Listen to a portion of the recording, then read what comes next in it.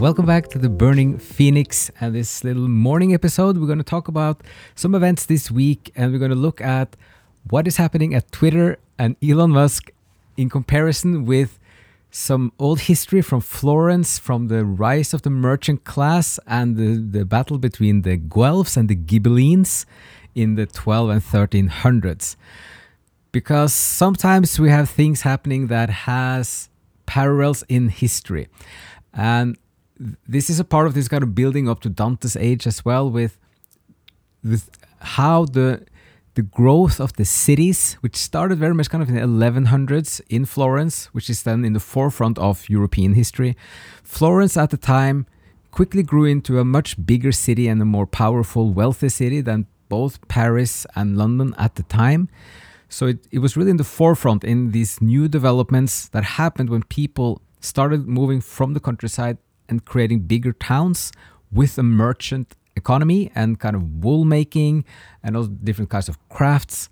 So then you got this new middle class kind of force in the city that gradually started to challenge the aristocrats, the feudal lords, and then you had this dynamic of a changing culture of the city.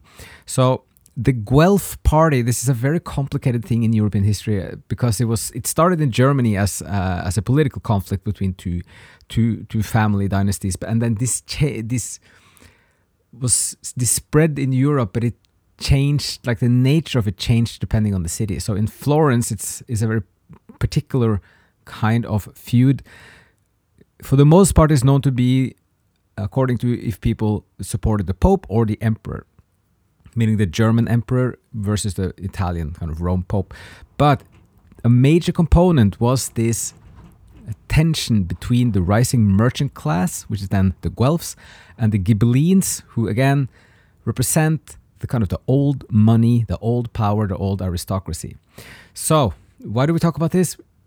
We just want to comment on this and look at what is happening at Twitter and how Elon Musk is using a little bit of this tension and dynamic when he talks about the check marks and the legacy blue, those with the privilege, those who have been enjoying this kind of upper layer of like social layer of being the lords versus now the peasants that are kind of rising up and getting the opportunity to just be subscription blue, and that's gonna be the only alternative eventually within a few months. So he's playing into this idea of a kind of an uprising of the ordinary people, the merchant class versus the lords or the aristocracy. And it's a fascinating perspective. Keep just an eye on this in the kind of the whole shakeup and see what is happening. The reactions are kind of sometimes could be indicative, could be illuminating. Like you see the reactions of many people who then now have to kind of lower their status from being this special class of the privileged to be just like everybody else and pay their $8.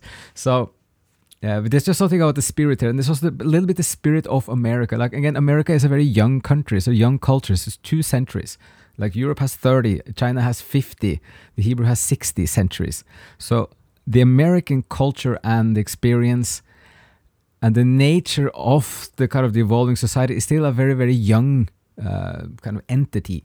So these forces of creating like an upper class and an aristocracy will be there. So it's just something again to keep an eye on if Musk now getting into Twitter is a part of making a little crack in that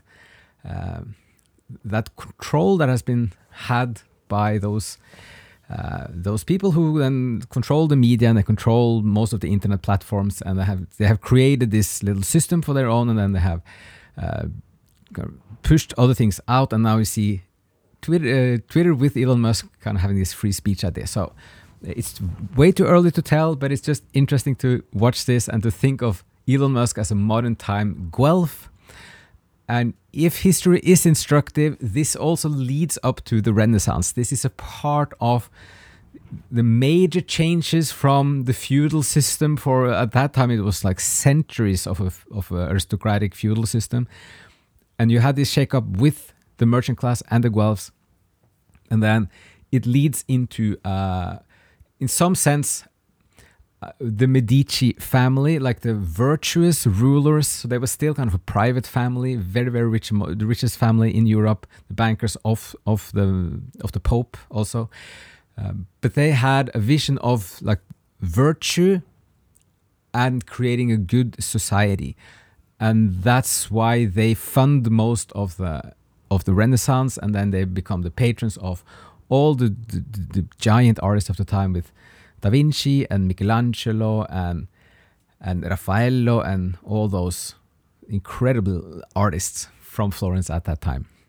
So that's just like to plant a little positive idea of kind of what might be happening, like what we might be in the middle of when we just look at like American culture and now what is happening at Twitter, and what Elon Musk might represent in a much bigger sense. He might represent something like a force of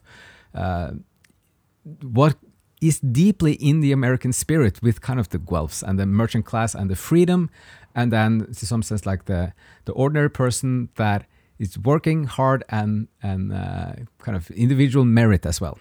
So with that was just a little thought for today. It's also interesting to see that now Twitter is at an all-time high when it comes to users and activity, and there is definitely something happening there. So that's all we wanted to say on this little morning episode on a Friday.